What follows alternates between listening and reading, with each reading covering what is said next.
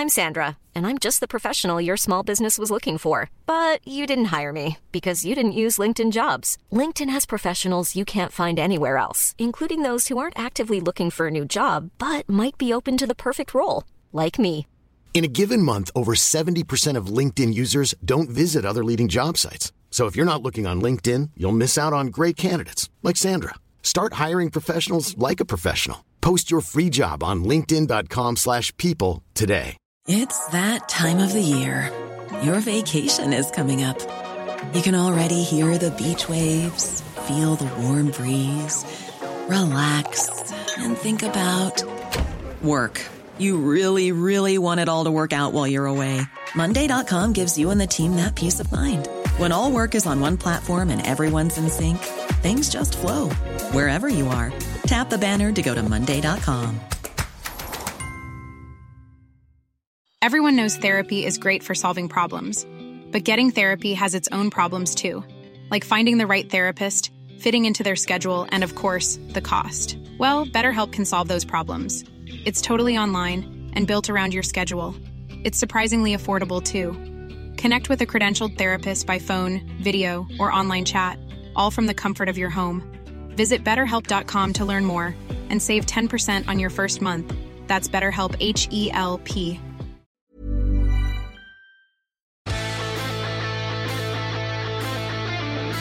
But this little dink ball, the only one in a crowded area where it's a fist pass, the weight is taken out, hits the ground and it bounces into a fella's chest.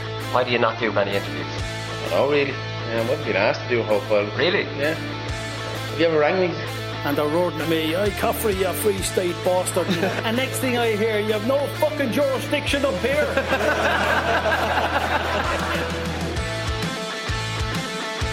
Alright, so we're going to start off with the matches on TV. Lead this weekend. We have the Waterford Hurling County Final. We mentioned this last Monday. It's Rowan Moore are taking on Ballygunner. Ballygunner are going for 7 in a row. So that's on TG Cahir. And there's also a pretty random game in Galway Club Football. Anna Down versus Clare Galway are in that. Anna Down are Damien Comer's club, so it'll be worth seeing him in club action. Imagine trying to stop him at club level. They are the two games. We'll try and get somebody from Ballygunner on the show on Monday. Geez, I'm giving Ballygunner 7 in a row already, Lee. I haven't even given Rowan Moore any chance. Yeah, no, I think they're going for 8 in a row actually. And it's interesting to say, I mean, Ballygunner are going for 8 in a row, but they're Rowan Moore. Am I right in saying they have a goalkeeper playing outfield? The Waterford goalkeeper? He is, yeah. Billy Nolan? Yeah. Yeah, I mean, I just thought that was really interesting. I wasn't so sure if that was as common in hurling as it would be in football, because I've always been up to thinking that, like, if you're a really good footballer, you know, you can be, you're make a good goalkeeper, especially those who are maybe in the latter stages of their career, you know, former county players for the club, sort of doing them a favour. Because especially with the whole sweeper keeper thing, but I didn't really see it so much in hurling. I think that'd be interesting. Is that common? You would say Owen Murphy definitely is the big one. The Kilkenny goalkeeper, he plays outfield for his club. He played minor under 21 out the field. It is more common because hurling goalkeepers now have to receive. It's a little bit like football. They have to receive ball. They have their passing has to be perfect, and they have to be, you know, able to play kind of under pressure. They kind of join into the play now as well. So it definitely is common enough, or more common than you think, I'm sure. There's Tyrone Club Football kicking off. They've given the boys 2 weeks. Is it 2 or 3 weeks since they won the All Ireland? I think it was the 17th or the 18th. So yeah, it'll be 2 weeks, but this is the preliminary round, so there's only two games on, and then it'll go into the first round next week. So yeah, this week it'll be Arbo v Dromore, which will be a really good game. Arbo, they went out fairly early last year, but in fairness, they came up against Dungannon Clarks, who went on to win it, and they took them right to the wire, went to extra time, and you know, the Clarks only won by the skin of their teeth. So they have a lot of confidence behind them. You know, they've got Michael O'Neill, who's obviously county, Kyle Coney, who used to play counties for them as well, and Shane McGuigan. So they're like a lot of big names, and they'll be really going for it. But they came up against Dromore a lot in the championship, and Dromore have always seemed to just had their number, you know, and they've got Niall Sludden in their ranks as well. So yeah, it'll be a really interesting game. I'm looking forward to it. Moy are playing as well, are they? You're telling me Sean Cavan is playing centre back. I always love the inter-county player going back centre-back. Sean Cavan obviously known for his forward runs and for his scoring. As you get on in years, and I can say this from having played a bit of junior, I'll never play in the forwards for the juniors again. It's ridiculous as you get older, having someone mark you tightly that's way younger than you. It's just, you can't do it the older you get, unless you're one of these really accurate fellas who can just stick it over from any angle when you get on the ball. The only place to finish off your career in is at a holding number 6. It ticks all the boxes, Lee. Yeah, well, what's really interesting about it is that he's actually the manager as well. He's been player manager this last couple of years. So that's the role he's picked for himself. So that's what I need to do. I need to exactly manage the junior team. Yeah, so I mean, he obviously sees himself as that's where he's best fit. Now, he's been very honest since retiring from Tyrone that like he suffers a lot with injuries and like chronic injuries and pains and things. So probably just doesn't have the legs anymore for midfield, as you were sort of saying. And then he had his most successful year for Tyrone as a full forward, but he said openly that he didn't really ever enjoy that. Even in 2008 when he got Player of the Year and stuff. So yeah, he sees himself at 6. He can put himself wherever he wants. He's been playing there in the league anyway. I was scrolling through all their Facebook pages, the Facebook page to see all the team photos and stuff. And yeah, he's always lining out at 6. So I mean, they're up against Derry Loughlin, who had always been. Growing up, I had always seen them as like an intermediate team, but they've been promoted since 2017 and they've really held themselves well. So yeah, another interesting tie. Yeah, come to think of it, if I was managing the Portlaoise seniors, I'd probably pick myself at centre-back. That's how delusional I probably would be if I was player manager with them. Other bit of news in hurling is Micheál Donoghue. He's out of the Galway job. And the information I have on this is that Micheál Donoghue was never really in for the Galway job. They never really got to negotiations. It's not like he's fallen out with the county board. He was sounded out for it. And he pretty much told them for the same reasons as he left in 2019 is that he can't commit. So I'm not sure there's a huge story here. I think this might have been more of a media story. The minute he was linked to it, jumping on it, now looks like it's big news that he's pulled out, when I'm not sure that's actually the case. He had a falling out in 2019 with the Galway County Board and he had his own personal reasons. So I think they're all, similar reasons why he's not even going in to negotiate what he wants for, to be manager or anything like that. So it looked, apparently Davy Fitzgerald, a lot of people are linking him to it. He's not in the running. They have 4 candidates and he's not one of them, and they want to announce the manager next week. So it doesn't look like it's going to be Micheál Donoghue or Davy Fitzgerald. Probably the 2 names that have been linked for the last 2 weeks. Yeah, no, I mean, it's completely up in the air at this stage.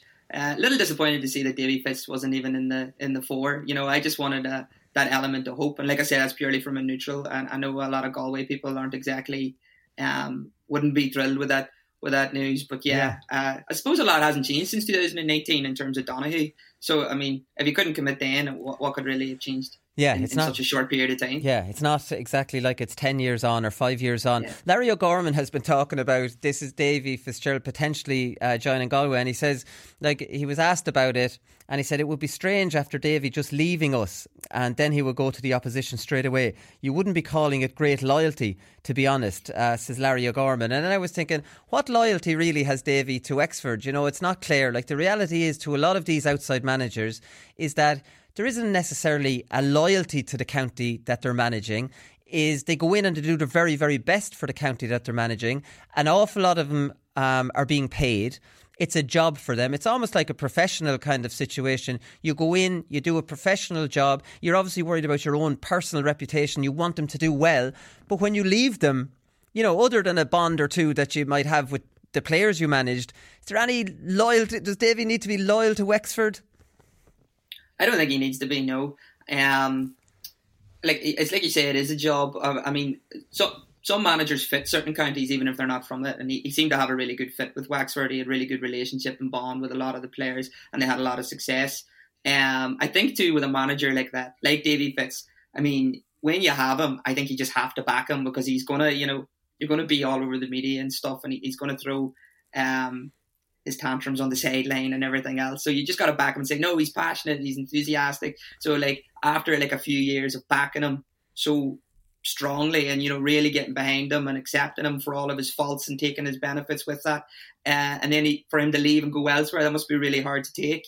So it's more of an issue for fans and maybe the players. But in Davy Fitz's point of view, he left the role. It's not his job anymore as such. Yeah. So like he's free to go elsewhere. It's not his job or his county. We have two contrasting situations with outside managers. Like we have Jack O'Connor, who was an outside manager with Kildare. The minute he got a sniff of the Kerry job, he was gone. Now Kerry's his own county.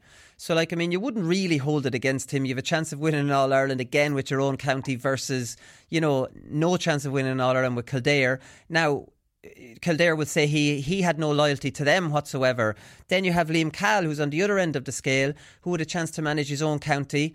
And decided to stay with Waterford as an outside manager. Now, Liam Cahill talked about being loyal to the players. Like, Liam Cahill, I'm not sure he'd care too much about Waterford. Like, if Tipperary were playing Waterford, if he wasn't involved, he's obviously a Tipperary man. So his loyalty doesn't seem to be to Waterford. It seems to be to the bond, that he has created with the players in Waterford.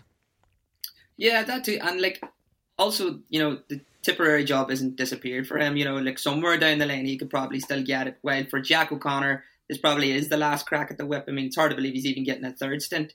I'm sure he didn't think that was going to be a possibility in 2012. Yeah, well, he did win 3 All-Irelands, so I suppose it's, and 2 of them were in his first year. But anyway, we talked a little bit about that. Tom Cribben's another one. He looks like he's going to be the new Kildare manager, an ex-manager of mine. He's going to be the 4th Leinster county that Tom Cribben has managed. He's managed Laois, Offaly, Westmeath, and now it looks like it's going to be Kildare. So where's Tom Cribben's loyalty, Lee? What's going on here? Yeah, I mean, I definitely can't speak for him. I mean, the only thing I can say is that, like, some people are just, they're so obsessed with the GA. Like, I mean, I'd like to think that, you and me, we love the GA, we're big fans and we played it and stuff. But, like, some people are borderline obsessive and they see it as an education. They have a real thirst to learn. And, like, any logic will tell you if you sit in the one spot, you'll only learn so much. You have to travel, you have to move and absorb everything from different counties and provinces and whatever else.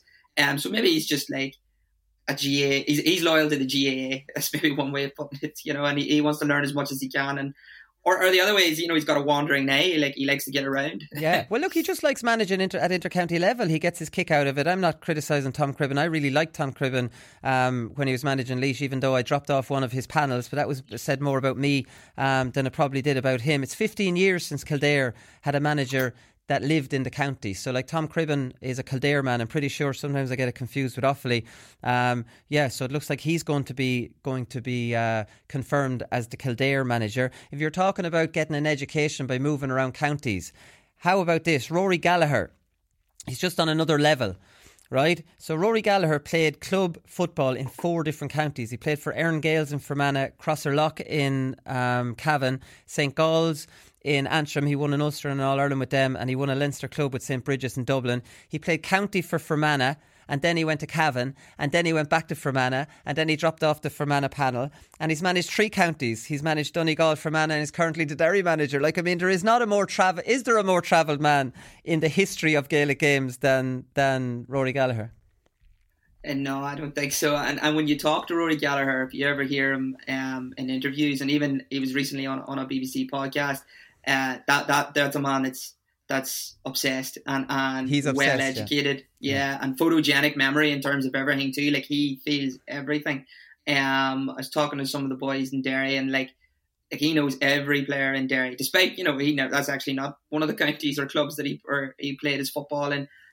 He's so astute in what he studies, and I think he just sees like different opportunities. He's just a hugely ambitious guy, and the GAA is his vehicle to try to succeed and meet his ambitions. And like, he's doing a fair job at it, to be fair. Like, he's had success at playing career club, some of the county. Well, the fact that you played for 2 counties, to me, I think that's hugely impressive. Yeah, well, like, it must be weird though, like putting on the jersey. Yeah, well, like, I mean, most GA people wouldn't say that's impressive. Like, I mean, the whole hashtag One Life One Club goes around. Like, I mean, that's it. That's not the reality for a lot of people. It's definitely unusual to play for 4 clubs. Like, I mean, and 2 counties. Like Billy Sheehan, who next teammate of mine, he's the only one that rivals him. He's played with Austin Stacks, Emo in Laois, St. Jude's in Dublin, Cratloe in Clare. He's also played club championship with UCC and UCD. He's played intercounty with Kerry and Laois, and he's coached the Cork footballers and he's coached the Offaly footballers. Like, I mean, that's equal. So Billy Sheehan has played in 6 different club championships. I mean, that's just crazy. Like, he's a well-travelled man. Did you played with him then? I mean, what was what did he talk about? Like when he was putting on the Laois jersey and stuff. Like, I mean, sure, did it not seem strange to him, or did he just take it all on his? Well, you see, Billy, I suppose, was living in Laois when he transferred up to Laois. Like, I mean, he came in under Mick O'Dwyer, and I think he had got a chance with Kerry, but I'm not sure he was regular in Kerry. It was just a natural thing to move up to Laois. He moved to a Laois club on the back of that. Then he moved to Dublin. He joined Dublin. And then he obviously went to 2 colleges. I'm not sure the Cratloe. I know he's married to Marie Crowe and she's from Clare, so maybe that's how the Cratloe thing. I actually didn't know about Cratloe until somebody told me today. I don't know where the hell Cratloe came out of. I don't know. It just seems to be wherever he moves around, he calls home and joins the club of the area, and that must be the way it works for him. But it's definitely, like, I mean, I joined Parnell's and I'm getting nothing but grief about leaving my own club to go join Parnell's. That's only one club, and then I came back, so I don't know what everybody gives me grief for. Moving on from that, this is something that's really, really pissing me off, Lee, and it seems to be only happening up in Ulster. So the Northern Ireland Health Service has given the go-ahead to open up the dressing rooms. The GAA, with their stupid idea that you can only allow 6 in, that we're giving out about on the show, going, what the hell, where did you pull 6 out of? How can you not just let lads in and get a shower after training? That's not the end of the world, and that's the people who want to go in and get a shower. If you don't want to go in and get a shower because you're worried about, the enclosed space, don't go in. That's how the world works. Amazingly, Lee, and you're going to have to explain this to me because I can't get my head around it. The counties in Ulster, Tyrone, your own county being one of them, still have the dressing rooms closed. They know more than everybody else. Mm-hmm. Yeah. Okay, this is a tough one, but I'll do my best because I've done a lot of thinking about this and reasoning behind it. And the only defence I can really give them is that, unfortunately, up here in the north, everything's got political complications with it. So there's a minority but staunch segment that would see the GAA as like a strand of a certain strand of republicanism, right? And they often use that as a stick to beat the GAA with, So like if you look at last year when Dungannon Clarks won the championship, it was the first time they won the championship in like 60 years or something. It went to penalties, so it couldn't have been more dramatic, like a fashion of a way to win it. Yeah, and then so everyone floods onto the pitch, like as you would expect. It's absolutely crazy. They've been dreaming about this; they've never seen it before. Everyone's going crazy, but Stephen Nolan, who's a presenter at BBC, like a really popular public affairs radio show, he tweeted about what a disgrace this was because of social distancing and this, that, and whatever else. Then he talked about it on his radio show. Then the newspapers picked up on it, and it was all over the newspapers. And now the spotlight was on all of the GAA teams. Right. So the following week, it was like Fermanagh, they won their that county final. They all ran onto the pitch, same thing, or they tried to ban it as well. And then the same happened with Slaughtneil and Maherfelt, I think, in the Derry final. So, like, Arlene Foster came out and was like, the GAA are disgrace, they don't care about COVID, and think of the hospitals, and, and just using the GAA, like, as a weapon, nearly. Yeah, I remember something to, like, I remember that all going on. But are we not past that now? Yeah. We are. But my thinking is that, like, this is just why they're being so unbearably cautious. They're just like, and I don't know what it was like down south, but like even like when my club, if someone had COVID and we couldn't play a game or something, like it made it onto the news. It was just like, club had to shut down. They over exaggerated to like shut down. It's just like you just had to wait a couple of days. Yeah. And then we could all go again once you sorted out like who was in contact and who wasn't. But it made the news, and then everyone just was so desperate to avoid being under that spotlight. So they're being hugely overcautious. It's just another reason of why they're being overcautious. It doesn't mean they're right. Because they are wrong. They absolutely should be open at this stage, especially now that we're, well, more or less in October now. Like, that's when the weather is going to be drastically changed in the next couple of weeks. Looking at our own championship schedule, the final's not to the 5th of November. Like, it'll be freezing by then. I'd be really annoyed like if I couldn't get into a changing room by that stage. Yeah. Why do you call them changing rooms and not dressing rooms? Oh, I don't know. I've never thought about it. I don't know if that's an Ulster thing or a Tyrone thing. I just always called it a changing room. Yeah, because I'm reading straight from I actually had it highlighted. I'm reading straight from the Irish News. This is who was reporting this. They said changing rooms have also reopened in Derry, but in Tyrone, Down, Fermanagh and Antrim they remain closed. And I was like, why are they calling them changing rooms? And now you're after calling them changing rooms. Maybe it is a Tyrone thing. Ulster Council Secretary Brian McAvoy said the weather is still okay, so some of the county boards are keeping them closed closed for as long as they can get away with to keep people that bit safer. And my idea on this, who the hell does he think he is that he's deciding what keeps people safe and what doesn't? Or how does some GA official think they can decide that when the health authorities, and I've my own issues with the health authorities telling you what to do with these random guidelines, but when they do open the door to open them, some random GA official thinks he knows better about, how about I keep myself safe, buddy, and I go into a dressing room if I feel like I want to myself, and I'm an adult, and if I don't want to go in, I won't go in. I do take your point. I never thought about that huge amount of criticism they got last year, that they're trying to overcompensate for it some way. That might make a little bit of sense.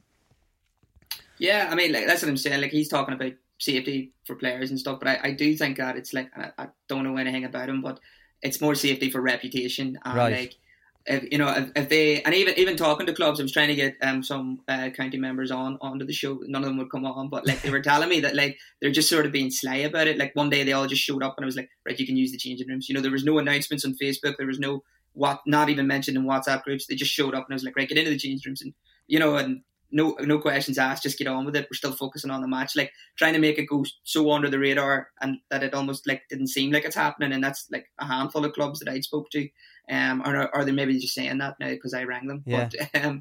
But so I think they're just trying to do it as smoothly as possible, and then they put out the official statement to say that they won't do it. But like, it's a reputation thing. Yeah, I think they're being mindful of the potential scrutiny. I was talking to one inter-county player who I won't name, was telling me during the week that when he was training with his county, they weren't allowed to use the showers. They were told, no, you can't use the showers. And then on the Sunday after a league game, they're allowed to use the showers. So, like, I mean, there's you're allowed to use them after a game, but after training, that's out of the question. This is the kind of thing that you're dealing with. There doesn't seem to be any common sense applied to it. Stevie MacDonald, who is managing Clonaux, he's been given out about it. He's talking about they play Errigal Kieran on October the 10th in Eden Dark. Eden Dark don't have any stand area. They're going to be changing and togging out in the dugouts and given team talks. There isn't any kind of area where they can actually do anything. October the 10th, they're going to have to change this. They really, because at the end of the day, if they're talking about player safety, getting drowned in 10-degree weather and then having to go home, imagine how cold you get standing outside. It's half time. You've 15 minutes. Drowned wet in the cold. Like, you wouldn't even want to go back onto the field in the second half. No, that's it. Like, and if you're someone who's came off injured or you were substituted early on and you just built up a sweat and then you're coming off and you're going to be absolutely freezing at that stage. And then the first substitutes to even start with, they're just going to have to be warming up constantly. Like, I mean, because otherwise they're just standing there. And you get stiff, it'll encourage injuries as well because you are literally standing if you're not allowed to use the dugouts in some situations. But other than that, I mean, getting changed outside and in the team talks and obviously now because the fans are back and that's brilliant. But there sometimes, like with the way the layouts of some pitches, the fans are on top of the sub benches and where the management might be making their team talks and stuff. And like if you're in the opposition area, they might be giving you a bit of grief and whatever else. It's like that halftime talk, and even before the match and stuff, like there's usually you need a sanctuary for it, where everyone can come in, listen, build it up together, say whatever needs to be said, nothing leaves this room, that sort of mentality, and then go out. But yeah, definitely the main issue for sure is the weather at this stage. You got away with it, no problem with July and August and stuff, and but there could be like people will be getting frostbite, that's for sure. Half time is going to consist of a team talk, a couple of tactical switches, and then a warm up for the second half. Like, I mean, that's what we're going to be dealing with for half time when the weather keeps disimproving the way it is. Like, you talked about not being able to get anybody to talk about these dressing rooms. I can't get anyone, Lee, to come on this show and make an argument against Plan B for the championship restructure. I can't do it. I can't find anybody. The only one out there is Jim McGuinness, and he doesn't answer the phone to me. So, like, I mean, there's the only one. There's nobody who is out there. Like, this is incredible. I did a poll on my Twitter account. Now, about over 4,500 people responded back to this, which is a good sample for a poll. Like, a lot of national polls might be only 1,000 people for radio stations and things like that, and they're able to read in just from that. 4,500 people on Twitter. Now, we know Twitter isn't exactly representative of the entire country, but at the same time, it's a decent sample size.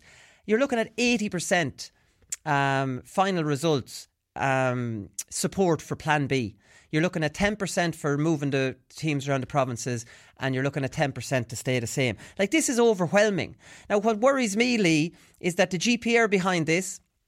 Players and managers are behind this, but the people who are voting have stayed very quiet. Like, Croke Park have not come out and said anything about this.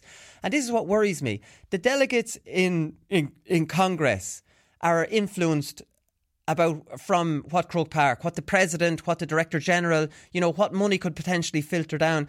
I remember when Pádraig Duffy, the Director General at the time, was trying to sell the Super 8s. He did a national tour of county boards, selling the Super 8s to them and telling them what money would drip back down to them through, the increased revenue. I see none of that now, Lee. I see nothing but silence, and I'm very concerned that there's overwhelming public support from supporters who would have been on that Twitter poll, inter-county player support, GPA support, but the support from the people that you really, really need to influence the delegates seems to be completely absent. Yeah, it's radio silence coming from that end of things, and I suppose that can be concerning. I was trying to think of the logistics of it, because what are their priorities, and I mean, maybe they think it's impossible to conduct or something. I don't know what in terms of what's going to be the biggest hassle for them. It is just curious that there's not even a split. There's not even at least one person coming out and saying, no, we should say the same, or it should be Plan A. At least, there's not even that where we can get a gauge of well, he thinks that, but everyone else pretty much thinks Plan B. It's just across the board silent. And you're I don't know, I sort of take that as they want things to remain the same. Me too. They were very, you were talking about the Super 8s. Remaining the same would be backdoor on the Super 8 process, that sort of structure. So they backed so heavily behind that, and they really wanted to get that going again. They're maybe not willing to sacrifice it. Well, that's it. It doesn't look like that. I was on to John Horan yesterday, former president, and he said he's backing Plan B. This was John Horan's thing. John Horan was a progressive president, I think. Aegon O'Farrell before him was a dead duck. He did nothing for his 3 years. Liam O'Neill before him was a progressive president. But John Horan commissioned the Fixture Review Committee, who came up with these two proposals. So if John Horan was still president, Lee, which, he would be putting his voice behind this, because this was kind of his thing, right? Larry McCarthy has come in.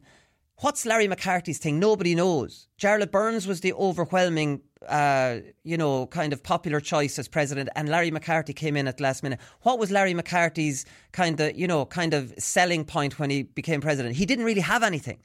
He's said nothing of note since he's come president, other than words matter. Please be nice to our players online.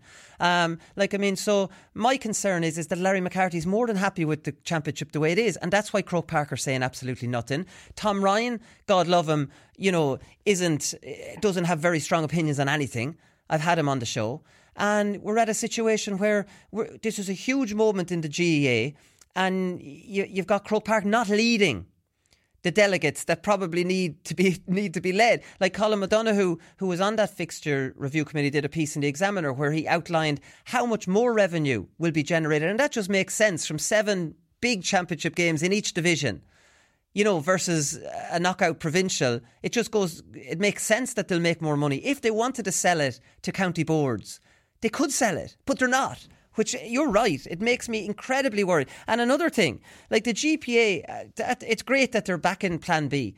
But let's be honest, the GPA backing Plan B would almost be like a red rag to a bull with the delegates. The GPA strongly opposed the Super 8s. Nobody pays any attention to the GPA. Yeah, no, it's not a great thing to have on our side, is it, at this stage? No, it's just so frustrating, because when you don't want them to change anything, they're changing rules and picking things here, there and everywhere. And it feels like they don't consult anybody. And then this time it's actually democratic. They put it to the people, to get feelers for it or whatever. And then there's going to be a vote, and, they even extended the time. So it's October 23rd now instead of a few weeks ago. And that they're going to be doing it to give time for that to process and people to understand what's going out, or what the options are. And I don't know, I mean, it's meant to be democratic. They're the ones who should be doing all of the talking rather than us, and they're coming forward and arguing every point. And if some of them really believe in things staying the same, they got to come out and tell us why. and give all of the reasons why. And if they can't stand by them and the people don't agree with it, then, there's no leg to stand on. But being radio silent is just that's the biggest fear for me at this stage. It's telling you, I just take it as completely that they're going to keep things the same. I don't think Plan A or Plan B will be an option, but they'll definitely have some random rule change in the middle of it all too.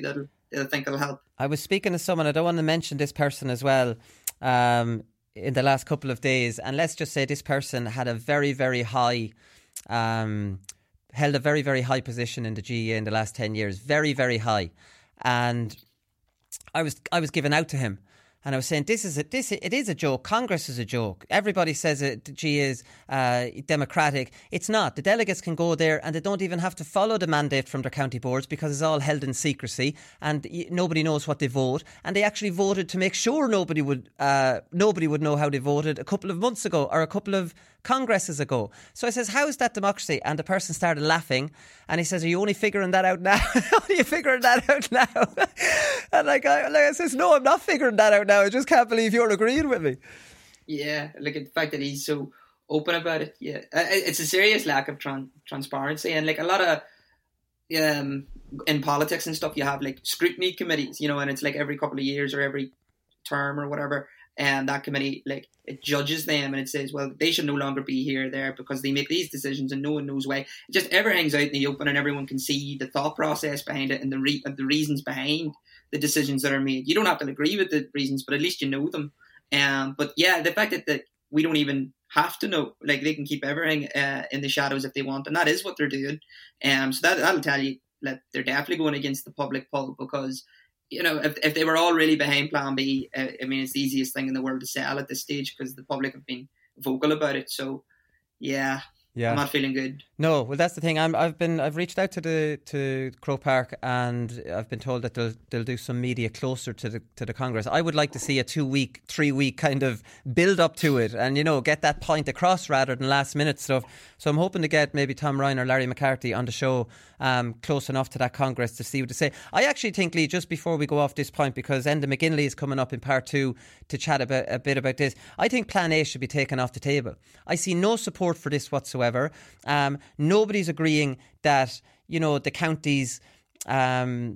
Nobody's agreeing that counties should leave provinces, and they're not even it's not like Donegal are going to boost up Connacht. It's for it's the weaker counties being moved around, and it's not going to do anything to stop the hammerings. And what I think is when delegates look at that and go, that's silly. It might have the effect of thinking the two of them are silly, and it'll dilute votes as well. Wouldn't it be much better when you see so much support for Plan B to just go, here's your option in Congress. Plan B, sell it at Congress. I'm more than open to go in and sell it to anybody if that was ever needed. Not that I would ever be asked. Or stay the same. Do you get me? 3 options. Yeah. Kind of confuses things. I always look at the language in terms that they present things as well. The fact that it's even called Plan B, it sounds like that's a backup. It's not the main priority. So even just that, and then Plan A is so ludicrous that anyone who takes the time to read it, they may not bother looking at Plan B. So yeah, I totally get your point in that behalf. The moving counties thing, it's nonsensical. Because geographically it's not correct, so it's just all a big lie and it's all just made up, and I don't really understand it. And then, like you say, they're moving the likes of Fermanagh and the smaller counties into other provinces just so they'll get hammered by a different province, and maybe the fans will have to travel a little bit further to watch it in certain circumstances. So none of that makes sense at all. And I haven't heard anyone backing it. I don't know where it even really stemmed from because I don't understand, given the problems that the GA has in terms of the structure and the things we're trying to fix.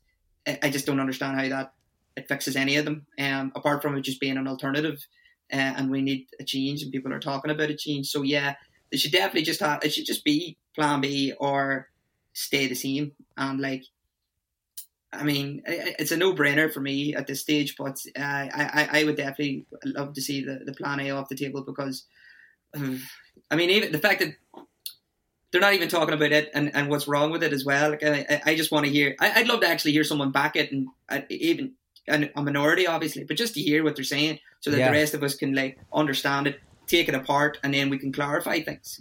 Because no one no one knows, and it's just there's so much secrecy shrouded around it all, and yeah, we're just left in the dark.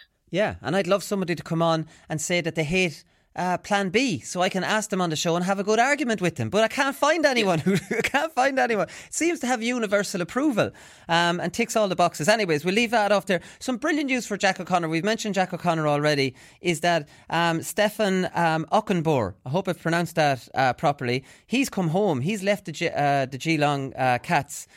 He's with them for 3 years. He had some terrible luck out there with injuries.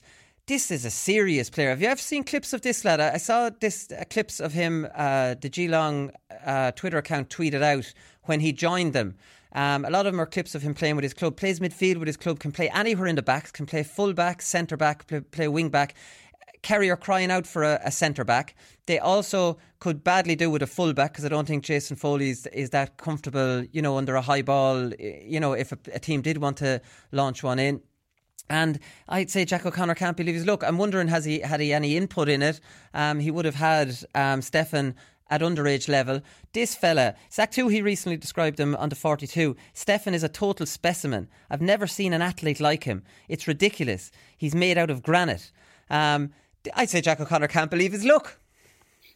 I don't know. I'd be far more inclined to believe that Jack O'Connor made a phone call or two. You think so? You already met. Yeah, I think so, because he worked with him already, and it was one of the first things that Rory Gallagher did was when he got the Derry job. Was he rang Conor Glass and he rang Anton Tohill and Callum Brown as well, and he had success with two of them. So I think they just look at everything ahead of them. And Jack O'Connor, I think he's a mastermind. Everything he's done since 2012 has been geared towards getting the Kerry job again. Working with the minors, working with the under-20s. So now that this crop has came through, he can say that he has a relationship with these young players. You can't say that he's not modern because he had success with them. Then he went to the senior job again just to prove that he can be successful there. Did as well as you could do with Kildare, getting them to the Leinster final and getting them promoted.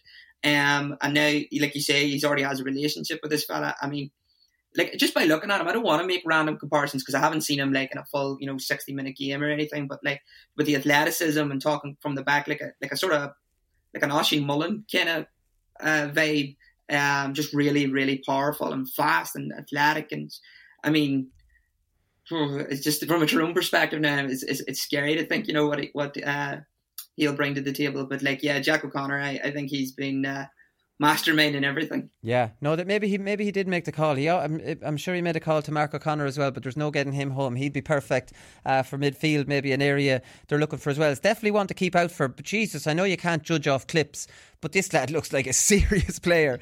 Brilliant in the air as well. Really comfortable under a high ball, like I said, midfield for his club. So watch out for him. It's great to have him back playing Gaelic football. Another one that slipped under my radar until about an hour ago is Andy Moran. Looks like it's a done deal for him to manage Leitrim. That came a little bit out of left field. There was talk about him managing Longford. He's joint manager of his club. So I don't know. He's going to manage Leitrim. They're in Division 4 now. They're relegated out of Division 3. They've won Division 4, so there is a potential in Leitrim to win Division 4. I'm going to talk next year like we're in our new structure, right? So Andy Moran, first year with Leitrim, gets them to an All-Ireland quarter-final preliminary, which would be against the second or third placed Division 2 team. So Andy Moran could have a sensational first year with Leitrim. Yeah, I mean, he could. I think, obviously, you have no way of really knowing until he does it, but I have a feeling he would be a really good manager just based on the kind of player he is. Because the longevity he had, so much of it was based around, his cuteness, his tactical awareness, his runs off the ball and everything. He just seems so astute and so intelligent, and you always hear that about the backs that mark him. He just finds ways, or his runs are so, he's just so hard to mark, you always imagine him then coming in as a forward coach or something, but he seems to be really ambitious, and he talked a lot in his podcast too about wanting to be on wanting to coach and be a manager and stuff. So this opportunities came up, and with the new structure, I think that with the structure as well, not to bring it up, but new managers coming in, they must be going in with a sense of excitement, because it's brand new for everybody, so they're on sort of a level playing field then, they're not super inexperienced because no one else has experienced it as well. So you could see it as the best opportunity to come in just as a new manager with a different county, to give your first rattle at county level management, and if it doesn't go wrong, you can blame it. Yeah, well, no major inter-county experience, no real joint manager, like I said, at club. One thing that really annoys me about Andy Moran, do you know what it is? He keeps asking himself questions. So, like, I mean, we'll talk, say you're asking Andy Moran about management. He said, would Andy Moran like to manage Leitrim? Of course he would. Does Andy Moran think it's time? Probably not now. Would Andy Moran like to do it in the future? Of course he would.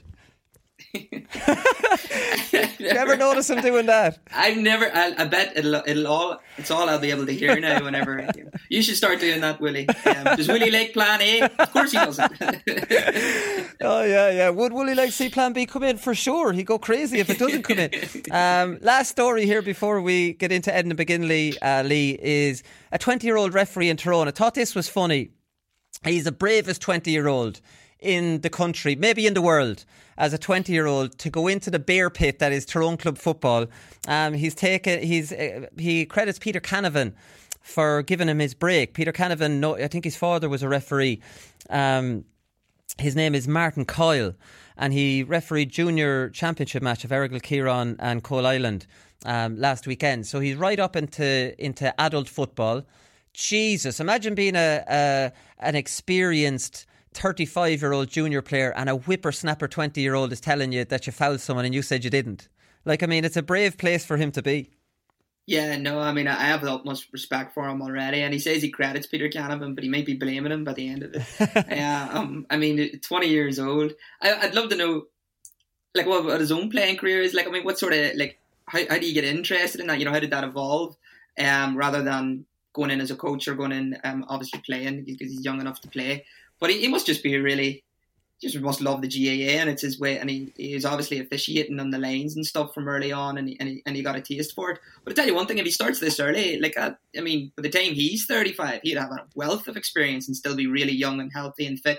He could, I mean, the world's his oyster, I suppose, in terms of refereeing. And like, I'm never going to get out in an All-Ireland day, but he might. Yeah, you know? He might. I'd love to referee. I've always said this. I'd like to referee.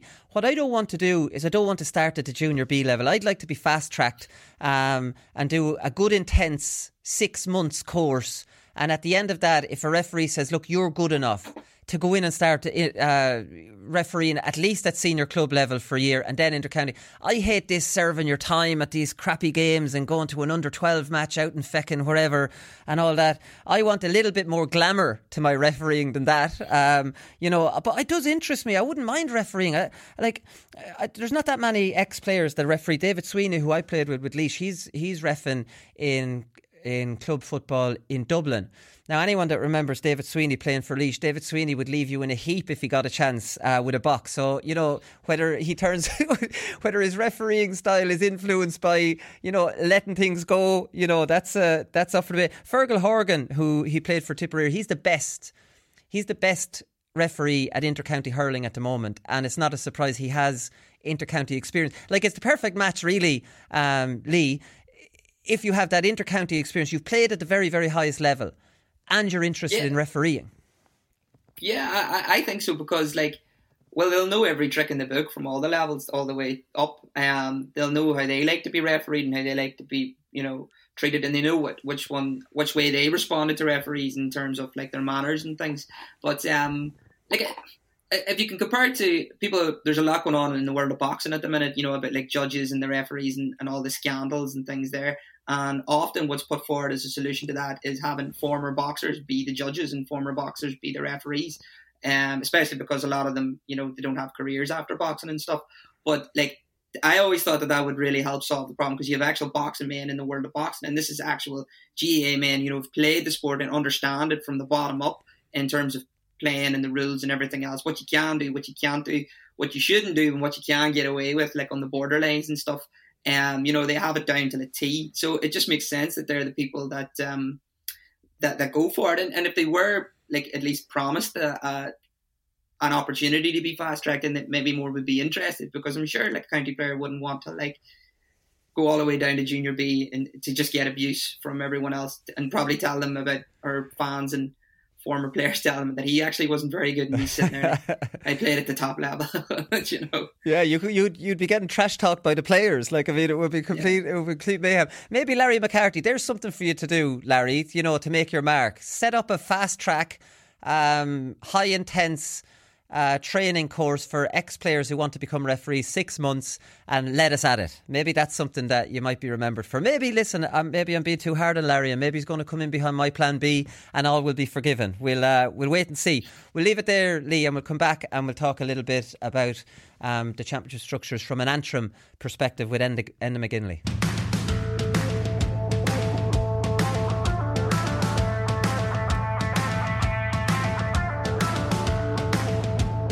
Okay, so we've talked a good bit about the championship restructures, so I want to talk to someone who is going to directly affect. We have Antrim manager Enda McGinley on the line now. How's it going, Enda? Things are good, Willie. Things are good.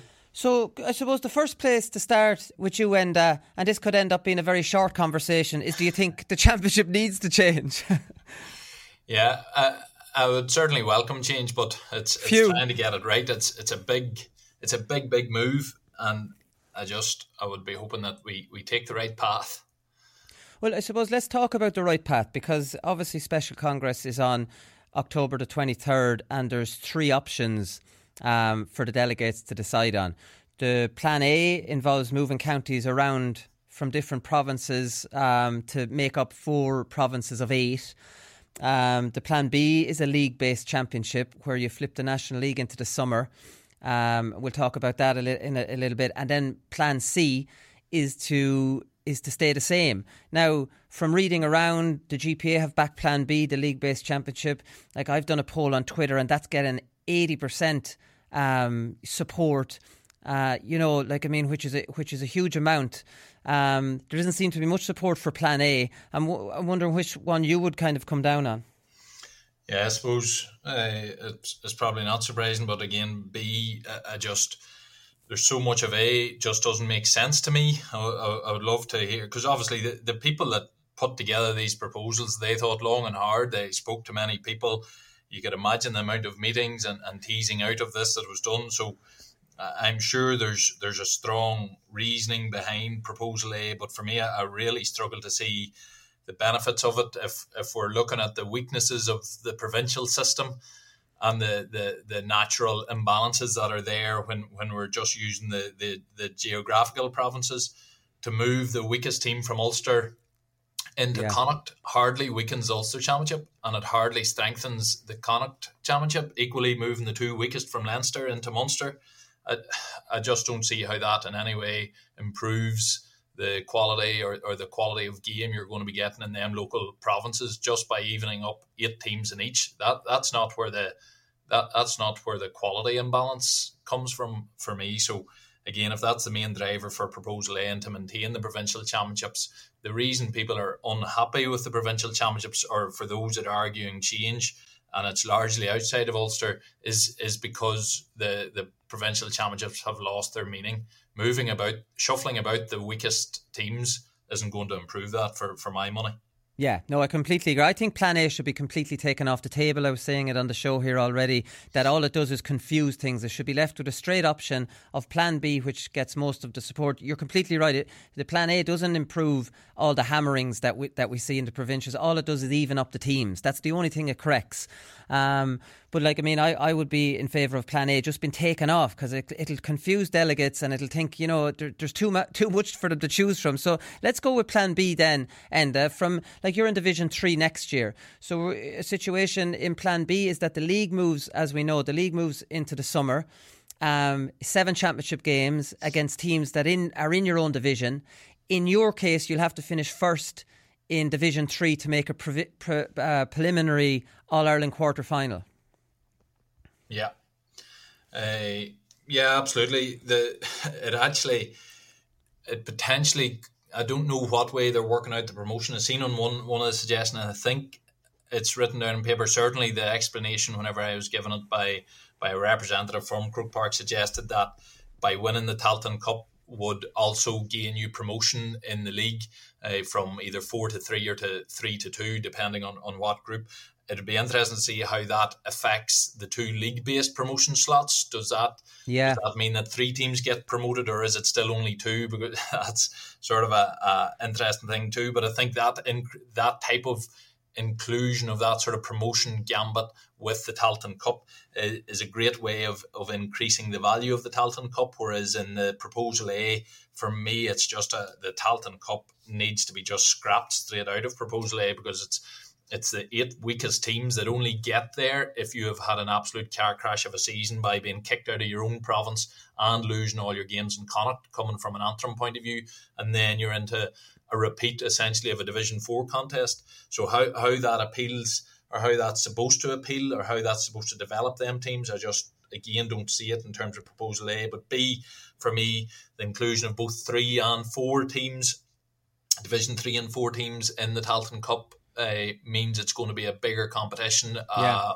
bigger spread of ability level within that, and so a better chance for those teams to pit themselves against each other. So again, the treatment of the Tailteann Cup in Proposal B looks better for me. And again, that sort of touches on the thing of what is the reasons behind the changes. Like, is it to try to help the weaker teams and to even up the thing, or is it to help the weaker teams, the so-called weaker teams, by decreasing their chance of getting a hiding, but leaving them in an absolutely wasteland of just low quality games among teams purely of their own level without a huge chance of progression?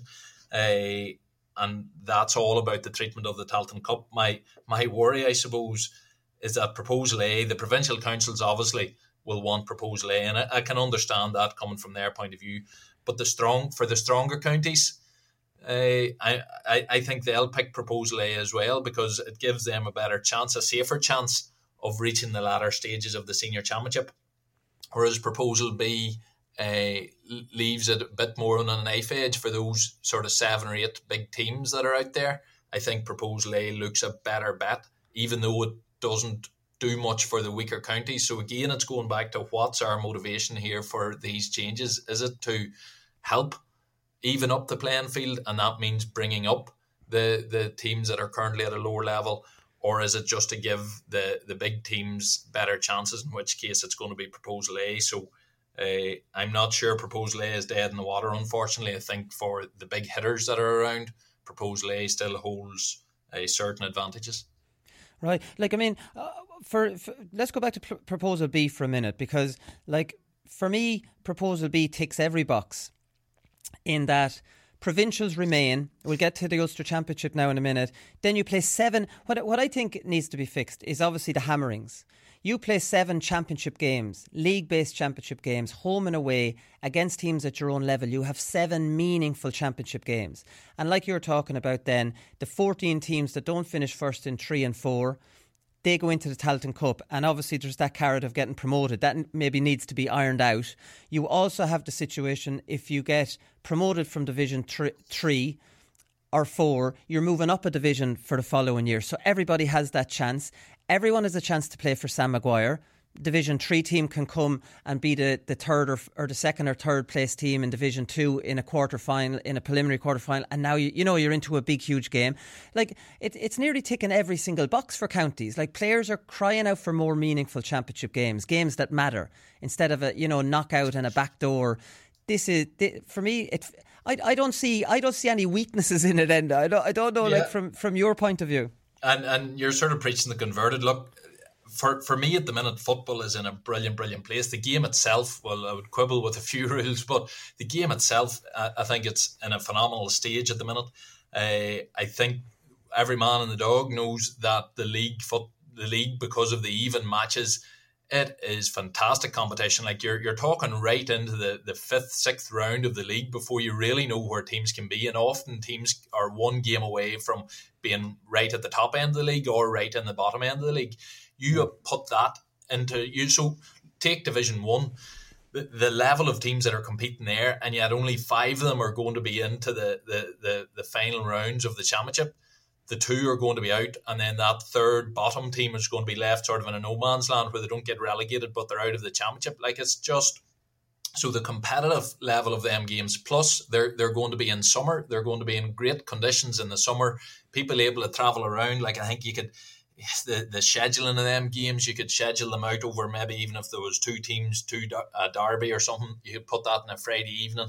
then a Saturday, Sunday, from a TV point of view, from a people travelling around the country viewing them level of games with real stuff on the line. Honestly, I think it would be absolutely fantastic, and apply that right down through the divisions as long as the coverage is sort of evened out a wee bit. I think absolutely brilliant. There's a couple of issues for me. It's that could, if it's really marketed right, I think that could raise massive money in terms of for the county boards. Where's that money going to be? I wouldn't be particularly keen that that's just recycled right back into the teams again. I think we need to be looking at putting a cap in terms of particularly the top end teams, how much money is being through at them. So again, the B Championship from a football point of view, from a fan point of view, from a player point of view, it has brilliant football at the right time of year, even match teams. As I say, there's a wee bit greater risk for the top teams in terms of the number of them that qualify for the quarter-final stage, and I think that might carry a few votes here and there. But certainly from a quality of our game point of view, I'd agree with you absolutely. Proposal B has it from every level, bar the potential loss of the glory of the provincial championships. That's the thing, and I'm going to get to that in a minute. But one thing that is very frustrating from a football point of view is that the hurling championship starts off with Division 1 teams playing each other all the time, the Munster League and the Leinster League. Football takes a back seat almost until All-Ireland quarter-finals, provincial final stage. Now obviously there's a couple of good games in Ulster, definitely was this year, but football is a poor relation. Everyone's talking about the hurling, it's fantastic, and then the Munster Championship is terrible, Leinster, Connacht, you might have one kind of good game in it. Like, even from that point of view, that football is losing its place in the GAA calendar because hurling is run off a league with the top teams playing each other all the time in both provinces. Like, even for that reason, we need to see more big games in football early in the championship. Absolutely, and going back to Proposal A, it only probably worsens that situation where you have the likes of Kerry playing some of the lower teams in Munster and then the weakest teams in Leinster in their group, like a complete wasted month of activity that doesn't really do much to appeal. So so if it's appeal of the game, again, I think Proposal B has that benefit, and I think it creates greater opportunities in terms of the lower level teams sort of improving again. But I'd absolutely agree with you. It means that throughout the championship season, which would be National League and Championship, that obviously would be one championship, you're dealing with really good quality games at every level of the game, right from first whistle to last. It would be honestly, I think it would be a massively exciting competition, massively competitive. So yes, as I said at the start, B has definite advantages for me. I think there is some fairness quibbles about which teams get into the quarterfinals, so how that maybe Division 3 and 4 slots are getting quarterfinal slots ahead of some of the Division 1 things. And so I'd agree with others that have said none of them appear to be perfect, but for me, as in terms of a starting point that we can maybe iron out and adapt over the years, I think B has it for me if we're going to change. If you want, but it's all relative too. It's relatively harder for Antrim to top Division 3 or for, another Limerick to top Division 3 than it is for a Division 1 team to become 5th place. Do you know what I mean? So if you want to make it fair, it's all relative. You can't compare a Limerick with a Donegal, for example, because, they're in different divisions, but relatively both have a very similar challenge to make, those knockout stages. I'd say one thing that could scupper this, and it's the Ulster Championship, Enda, because we know the Ulster Championship is the one championship that's not suffering. If anything, it's getting stronger. We have Derry into the mix now. We have Armagh into the mix that look, like they're two very serious teams to challenge Monaghan, Tyrone, Donegal. So look, it's an exciting championship, and the Ulster Championship is worried that if it's pulled away, if the provincial championship is separated from the All-Ireland series, it would lose its appeal. And I saw it described in some places as a pre-season tournament, like such a thing to call a provincial championship anyways. Like, why can't this just be why would it be called a warm-up competition? There's only 2 cups all year a team can win. They're Province and an All-Ireland. Do you think the top teams would be putting out bogey teams in an Ulster Championship when there's only 2 cups they can potentially win the whole year? Yeah, I don't think so. And I think, I can fully see where people are coming from, and certainly for myself, there is a real double-edged sword to this. Like, as I say, I've been back in Proposal B for quite a while, but a few years ago, I mind being sitting in Clonus, and obviously at that stage, everybody's talking about the provincial championships need to go and whatnot. But I was sitting in Clonus maybe for an Ulster semi-final match, maybe Cavan Armagh, I think it was. And it was summer day, huge crowd in, the atmosphere, the build up to the game, such an even game, which we have so many of them in Ulster. And you were really thinking, like, to really lose this would be a massive, massive loss, because it's hard to see the likes of one of them National League games, essentially, as they would be, getting 30,000, getting 30, 35,000 at it, if you know what I mean. Now, maybe if it was, again, with time and build up, it might get consistently high numbers, but it's hard to get that huge sense of occasion that the likes of the Munster Hurling Championship and the Ulster Football Championship still was able to get. Like next year, obviously there's no Division 4 teams in Ulster. Fermanagh were very recently in Division 2, so you're dealing with a really high quality thing that has loads of history, the history of all them matches, the history of the great performances, the rivalries, everything like that. It is a huge price to pay, but for me... Do you think that would be a price to pay, though? We still have the Ulster Championship. Now, I remember when Tyrone and when you were playing against Armagh and Naughties, you were looking at 20,000 at a McKenna Cup game, and that was a warm-up competition. Like, you're crazy up there for going to see matches and rivalries. Do you think if the provincial championship is played in March, and it's the first competition we have all year, you wouldn't have had any Gaelic football for maybe 5-6 months since the previous year's All-Ireland, inter-county? Do you think the Ulster Championship will lose that rivalry, that excitement, that we're back playing now? You know, do you think it will lose that? The problem is there's nothing that comes of an Ulster title. Obviously now an Ulster title is your direct route into the quarter final, and progression in the Ulster Championship progresses you on in the All Ireland Championship. So there is that to it. Yeah. Progression in the National League is obviously your key sort of progression marker as a team. So both main competitions at the minute have key progression markers. They are key things to win. The Ulster Championship, you would hope out of tradition that it continues to really mean something to win it.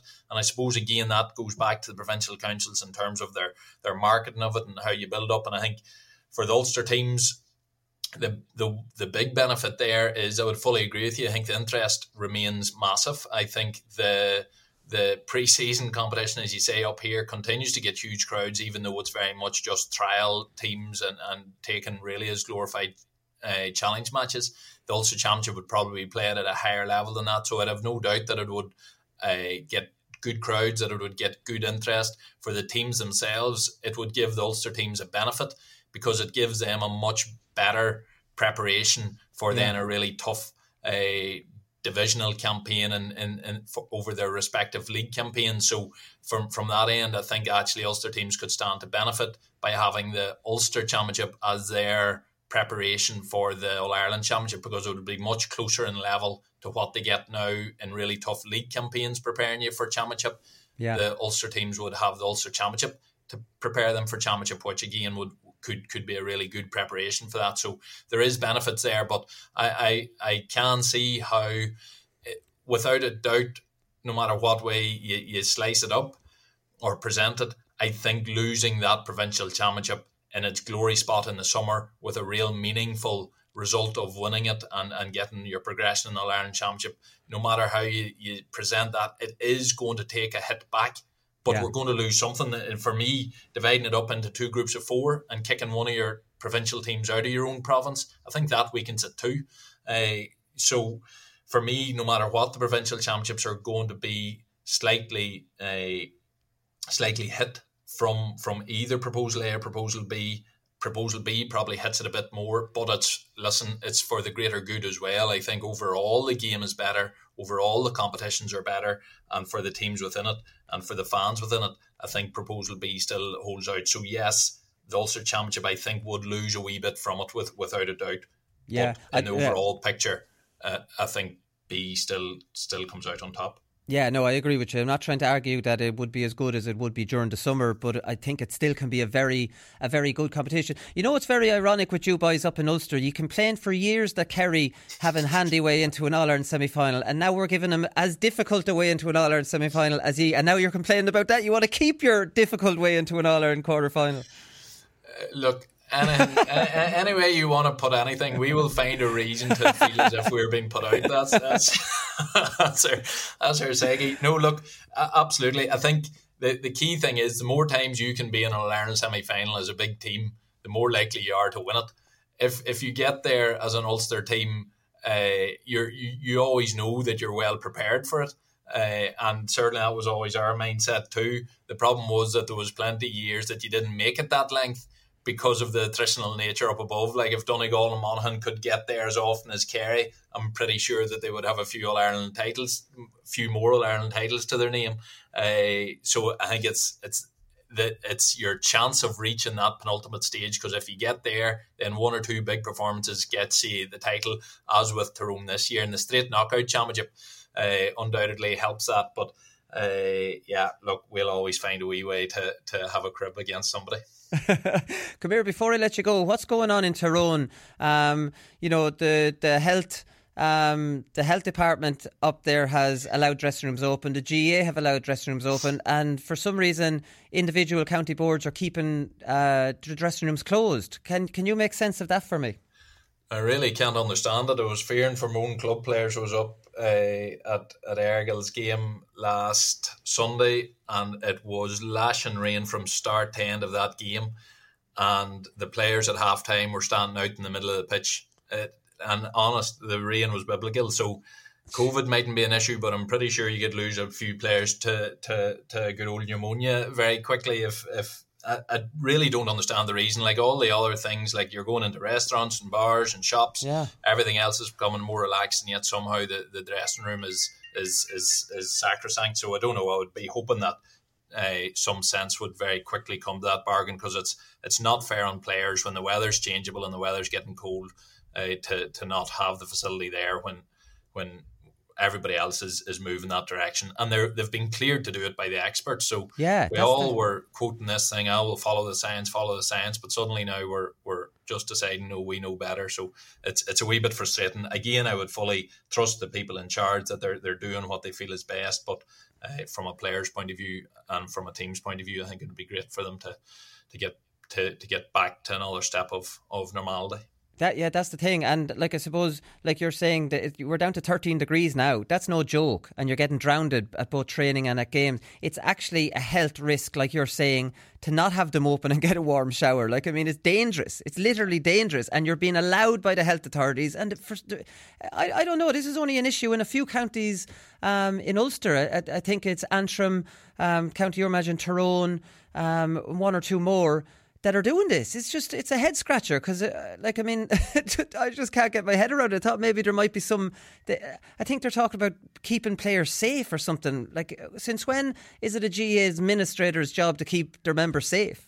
Yeah, no, absolutely. And just being able to go in and change after a game, just all of that there. Like, and you're coming into big championship games. Like, club football means so much to boys up here, or to everybody up here. And that ability to go into a dressing room, to change properly, to have a proper team talk in a dressing room, to go in afterwards, to shower, to change, like all of that, that's a massive part of the game. And to have them have them locked for pretty obscure reasons at the minute, when everybody else is being allowed and all other sports are doing it and there's no major incidents from it. It is frustrating whenever sort of a whim we sort of make these decisions, and then we be really pedantic about sticking to certain decisions whenever the science isn't particularly there. And like, we've all had to do quite a bit of that over the past year and a half, but you'd be hoping that we're moving on, and please God the numbers keep going the right direction. But look, I'm in agreement with you. I can't understand it at the minute, but I'd be hoping it'll be revisited fairly sharpish. We're starting the championship this weekend up here, and I think for teams to treat it as well as we can treat it, I think the dressing room should be open. One final point, obviously, as an inter-county manager, like from my memory, like you finish a hard training session, I don't know what it is, but there's a really relaxed bit of crack in the dressing room afterwards, and there's crack in the shower. It's almost like a relief that the hard session's over and you can have a bit of chat. Almost a bit of team bonding suffers from players just scattering in different directions to cars. Oh, absolutely. Like for any of us, or for all of us that were lucky enough to be part of any teams, be it club or county, that bit of crack before the training and afterwards is probably the biggest bit that kept us going. The training itself could be plenty of times it wasn't too enjoyable or inspiring being there, but certainly getting into the dressing room before and afterwards and a bit of crack and everything, like it's a huge part of our game. And yes, we have lost it this last while, we understand that, but even look, a warm shower on a cold night means a heck of a lot too for a lot of boys, and I think it would be nice to take that step again.